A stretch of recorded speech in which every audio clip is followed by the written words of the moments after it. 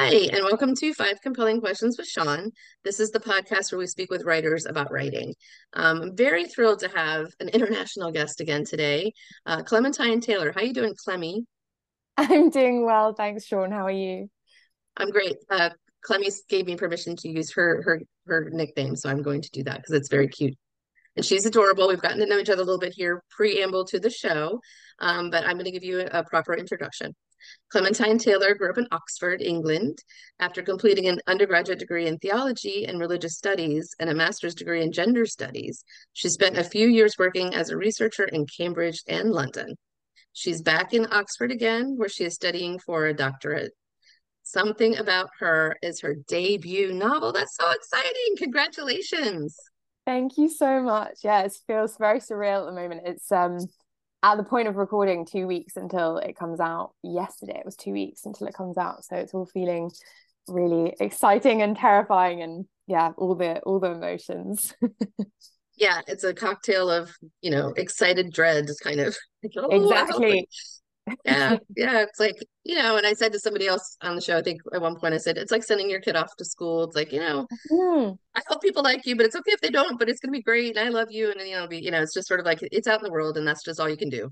It does. It feels exactly like what I imagine sending your kid to school feels like. Like you've had these friends and only a few people, including you, Shawn, have met them. And then other people who you don't know are going to meet them. And so yeah, I can't feel protective over them anymore. I have to let them go. Yeah, But yeah, yeah. So tell us about the book. Was something about her. Tell us, give us your elevator pitch of this book. What's it about? sure. Okay, so the book is, I would say, a slow burn romance.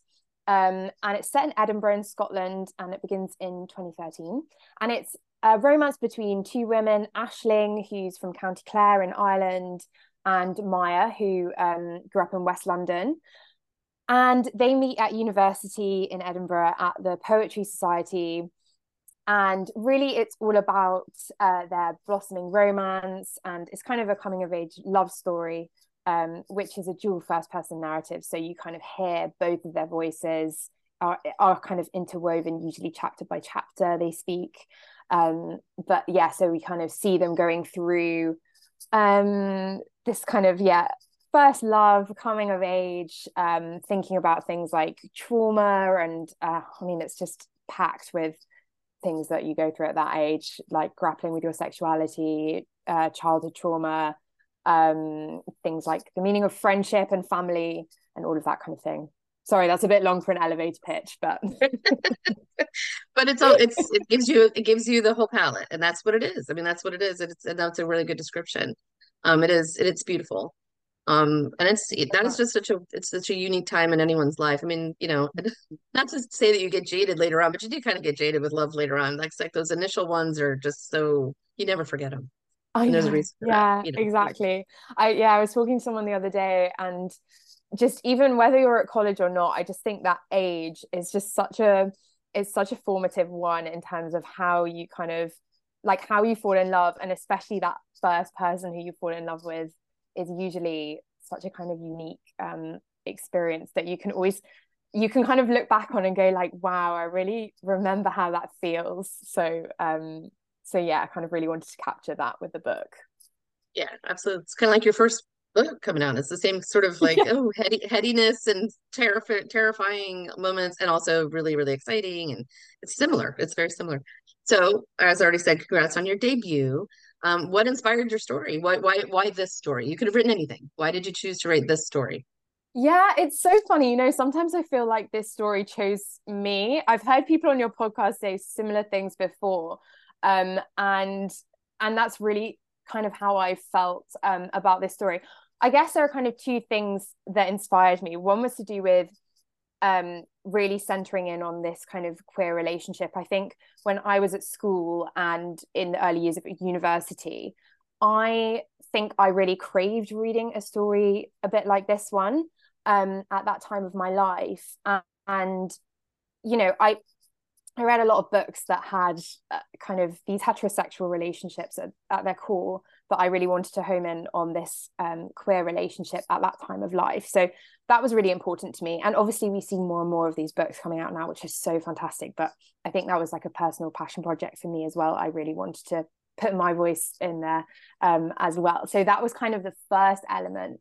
And then the second thing that kind of inspired me to write the book was more about the style of the writing. I think I really had the idea for it to be in this kind of first person dual narrative was one of the very first things that I knew about the book, and I kind of knew I wanted it to look like that, because I love this idea that you could hear both of these voices in turn and hear both these people's thoughts. Because I think when you're that age and you're going through these things and you're kind of falling in love for the first time, I used to always think, I really wish I could know what was in this person's head. And so I wanted to kind of capture that sort of thing, and for the reader to kind of feel quite intimate for the reader with the characters. I actually saw a play in Edinburgh at the Fringe in 2015 called A Girl is a Half-Formed Thing, by Emma McBride, which is based, of course, off of her novel of the same name. And it really captured for me that kind of feeling of dealing with these things of being a young woman. So, you know, things like abuse and family and illness, religion, and kind of really deep set trauma and sexuality and things like this. And I kind of remember coming out of that play and just thinking, wow, that experience to me was so moving, because you're really inside of this girl's head and you're really going through all of this kind of stuff with her. And so I think I wanted to kind of capture that with the book as well. That was kind of the second inspiration for me, was telling the story in that kind of way. Yeah, yeah. Well, that's great. I mean, I always love to hear about what, because you could write anything, you know, no one's waiting for this Yeah. book. Because then your first one, you know, you can do, so it's always cool to hear like what the inspiration was, but that makes a lot of sense. And it kind of leads into my next question. Mm-hmm. I was doing a little research. I was reading what other people are saying about the book. And it was interesting because the word raw came up a lot of times. So people I it's know. like, I've actually noticed this too. so why do you think that is? Why is everyone so raw after reading a book? Yeah, I've noticed this as well. Actually, like raw and tender are the two Yeah. words that I Hmm. I tend Yep. to see, you know, if it's nice for you. And which I'm always really happy about, because I think it is really going back. Well, I hope. I mean, I haven't actually met anyone who is like in person and asked them why they've used those words. But I would cross my fingers and hope that it's to do with what I was just saying about this kind of first person voice that you have, and you hear both of them talking, both of these young women, Maya and Aisling. And I hope that there is a rawness there, in the sense that it's very unfiltered, and you kind of hear these thoughts that they're having, and some of them are maybe, you know, things that if they were saying out loud, I don't think that they would say. So I hope that the rawness is kind of to do with that, the unfiltered you know, stream of consciousness that comes with writing in the first person, which I really loved as well, actually, as a process. I think I'm sure you have this with your writing as well, but it is so enjoyable to be in the first person, especially with characters who you are kind of falling in love with, which I really felt with both of these girls, actually. But to kind of really get into their head and to be with them all the time, and to kind of experience their thoughts and go along with them, is really special. Yeah, you're embodying them. You're getting into their skin, and you know they become part of you. You know, it's you know that's awesome. I love that. You're adorable. Okay, number three. Thanks, sure. Poetry there's a strong theme of poetry throughout the book, and as a writer, we talk about a lot of you know craft and process here. So as a writer, I'm wondering what role poetry plays in your writing. Do you write poetry or just in research aspects? So why so much poetry is the basic question. I know. Well, you know, I actually someone's asked me this question before, and I have to admit I don't write poetry, and I've never tried. But it's kind of one of those things I've always really admired in people. Like, I've got some very close friends and like an ex-partner of mine who are really really incredible poets, and it's something I've always really admired in people. So I think I kind of used the book as a bit of an excuse to explore what that would feel like. And I think if I was a poet, I would have liked to play around with putting poems into the text as well, like poems that they'd have written. But it was quite nice for me to imagine that they were writing these incredible poems, and yeah, to kind of live vicariously through them as well. But yeah, I'm a great appreciator of poetry, but not a poet myself, unfortunately. Maybe some point in the future though. But Yeah, yeah, I've yeah, always... yeah. You seem to have a fascination with it, so possibly. I have friends that write poetry too, and I'm always like, how do you do that?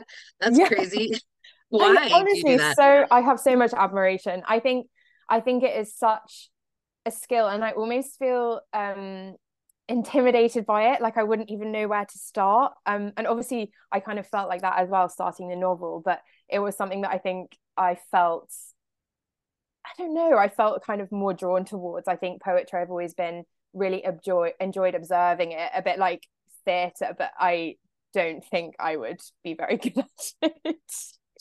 Yeah, like everyone talks about those bad first drafts. Like, oh, those are my Yeah, terrible poems I would try to write to somebody in high school. I'm like, oh my God, I'm be so embarrassed. If anyone's showing those notes around, I'm gonna be really not happy. So guys, just I don't do know. that. I'm really High hoping school my poetry. parents... Yes, exactly. I'm really hoping my parents don't dig out some like terrible poetry that I wrote when I was Yeah, small or something like that. Fingers we've all crossed. done it. It's embarrassing. It's just like it's worse than having like porn in your drawer or something. It's like, oh, God, please don't show that to anybody. Okay. You're doing great, by the way. Okay, number four. There's the cover is beautiful. I love cover art. I love cover art. There's apples on the cover, and there's references to apples in the book too. Did you want to tell us about the apple? What's going on with the apples? I have a lot of, I don't know, I was like fascinated by the poetry and the apples together, but it's almost like they're the same, similar. Yeah, So tell us why you chose that metaphor for the book. absolutely. Yeah. Oh, I love this question. Okay, so it's so funny because the original working title for the book was The Apple Tree. And this apple, well, there are so many things I could say about this, but I'll try and be as concise as possible. Um, the apple in the book is used as a symbol, which I think for me, I have my own opinions on what that symbol means, which I'll talk about a bit in a second. But I think also I wanted to embed it throughout the book in little, leave little breadcrumbs, as it were, um, um, about this kind of symbolic reference of the apple for the reader to also kind of decipher what they thought that meant. But for me, the real crux of where you kind of see what the apple symbol is about is in the chapter about the apple tree, where the two girls, spoiler, are climbing up Arthur's Seat in Edinburgh. And one of them, Aisling, who's gone through a lot of trauma in her childhood and suffered really awful abuse from her mother, is kind of coming to terms. It's kind of starting to surface really, and it really happens quite late on in the book. I think you kind of see her burying a lot of stuff, and then it starts to surface at this point. And she's kind of eating this apple, and she takes the pips out of the apple and says, like, if I bury these pips, how long will it take for a tree to grow? And Maya's saying, I don't know, maybe like 10 years or something. And they joke about coming back to see the tree in a decade. And then Aisling talks about how with apple trees, the next generation of apple trees are really different to their parents because they have to be, in order to fight off diseases and stuff, they're different to their parents, to their ancestors. And it's really used as this metaphor of, like, will I be different to my mother, or will I be someone who's always kind of suppressing their like inner self? And I think that as much as it's a metaphor about changing the messages that we take from people, it's also about kind of changing this symbol of the apple from something that's always been associated with like sin and temptation in the Bible and in kind of religious texts, to something that's about, like, is it a freeing symbol? Is it something that's also like emancipatory and liberating for her? Which obviously with the ending is kind of ambiguous. But yeah, so I think it represents a lot of things, but for me it's this kind of using this symbol that's always been associated with sin and temptation to become one of like rebellion and freedom, basically. Yeah. Yeah, no, I love that. I knew you were gonna have a good answer for this because it was not by accident. It was not by accident that you chose these things. So it's a very well constructed Good. I'm glad that you novel. think that's a good answer. Yeah, Yeah, and it I was love very good. Yes. the Catherine Mansfield quote that is the epilogue, which is taken from her short story Bliss. Um, Also, it's someone actually pointed me towards this short story. I didn't know about it before, and then I kind of went and read a bit of Catherine Mansfield's work, and I really love that symbol of fruit that she uses throughout her work as well. It's kind of this little dig at like this religious symbol, and I really love that. And in the short story Bliss, you have these two women who are looking at this pear tree, and there's this kind of sexual tension running between them, and the blossoming of the pear tree kind of symbolizes that. And I think that was a really, really beautiful short story for me to come across after I'd written this book, because it was just, I mean, it's just so perfect, and I absolutely love her work now as well. So that's a great thing to have come out of that. Yeah, yeah, and it's apt. And I do love, and you've probably heard previous guests on the show. I love that queer love stories are becoming not another thing, not the other thing. Yeah, It's like this is just a book we're reading and it's really great. So, absolutely. I so agree. And actually, when people ask me, what is the book about, I just say it's a romance novel. Like it's a romance novel. I don't need it, to qualify that and say it's a queer romance novel. I mean, it is, and sometimes I do say that, but it, these stories should they are becoming more and more common, and that's great, because they shouldn't be the exception. They should be the norm. yeah, or not have you don't have to signify Yeah, anything. to It's not qualify. like, Yeah, like it's a blonde mystery. It's a blonde mystery novel or a blonde. The people in it are blonde and have yeah. red hair. Like, who cares? So It's what? just like Yeah, who cares? that's incidental to the story. So that's good. But thank you for bringing this to us, and thank you for being a young, wonderful voice coming up in the community. I love meeting young new writers that are just doing amazing things. It's just the best thing ever. Yeah, All right. thank you. Well, sadly, question five. That's always sad when it's almost done. I can't. I don't want to keep talking forever. Talk to you forever. Okay. What do you hope readers will take away after reading your book? We talked a little bit about normalizing queer Yeah, stories, but that doesn't have to be your answer. But what would you like people to take away after reading this book? that's a great question as well. Um, I think that a couple of things. I think I would love it if any part of this book kind of resonated with people. I think that was one of the reasons why I wrote it. So that would be the first thing. But also, if it doesn't resonate with people personally, I think it's just, I hope people take away like hearing these women's voices, and if it's something different to them and their experiences, that they just find that interesting in itself. But then also, I won't spoil the ending in case people who are listening do read the book, but I think a big part of the book is to kind of point out the assumptions that we build as readers towards the end of the book, and think about the role that we play in the narrative as well. And so really, I'm so happy for people to take away anything from the book, whether that's kind of thinking about the writing style and that kind of ambiguity that you're left with, and all of that sort of thing. So yeah, kind of resonance with the themes, or like finding an interest in them, but also anything. I just hope that people enjoy it in some way. I Oh, guess. of course, well, it's beautifully written. It's a really moving story. It is a slow burn, but that's really good because it's like you can luxuriate in the wonderfulness of it. And I think we didn't touch on it, but there's themes of abuse in the book, and that you did mention it in one of your answers. But I think also when you're meeting someone in the beginning of love, like in the beginning of your young life, I think sometimes you think people are meeting you on the same level that they're at, and you don't really understand that they've come from a whole different background, and they will react to things differently because of their experiences, and the fact that you were saying you're supposed to get better. Each generation is supposed to get better. We treat our children better. We treat, and hopefully they're better adults. When they become adults, they'll be, we just have to get better each time. We Yeah, have to move yeah, forward and get better and move past the terrible things that have happened to us and do find love, even no matter what yeah. you've been through. So that I think you've done, I just helped you illustrate for you. Thank you. And That's I such bet a you, beautiful way of thinking about it. I'd never sort of conceptualized it that way, but I love what you've just said. So if that's what you've taken away from the book, then I'm really, really delighted.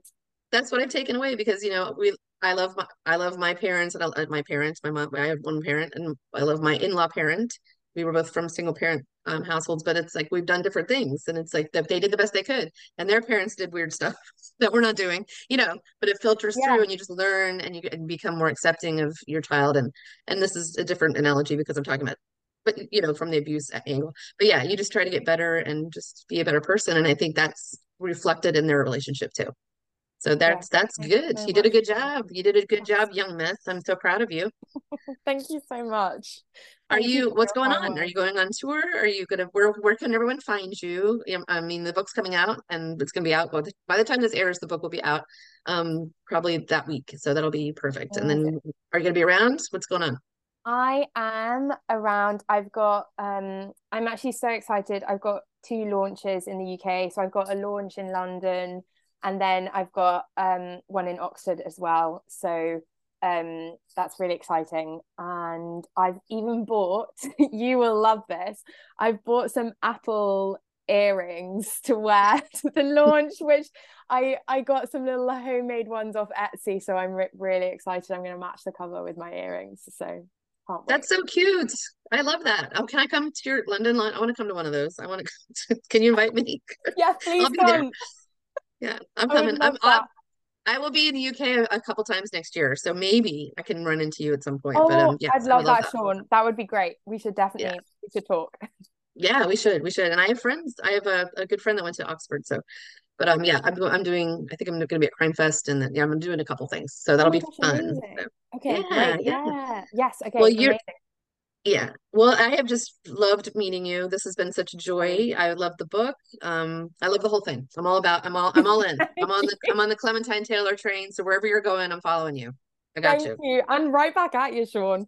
I'm following you too. And yeah, it's been such a joy to meet you. And thank you for all your amazing questions and for your kind words about the book. And yeah, just been You're really welcome. such Yeah, a and delight. if you ever do come to over here to do an American tour, you probably see like a bunch of women walking up with like Apple sweaters on because we do everything like kind of like that, Oh my Apple, God, my face Apple just lit leggings. up. I actually looked up whether I could buy like a dress with apples on it, but all of the ones on the internet are for 5-year-olds, unfortunately. So Well, you'll just have to find an Etsy person that will do that for I you. know. Can someone make that happen, please? Yeah, I'm sure you could do that. Well, enjoy everything about this. Enjoy your debut. You only get one, so just live it up and drink all the champagne and have the best time. And just everyone needs to go out and get this book. It's amazing. Something about her.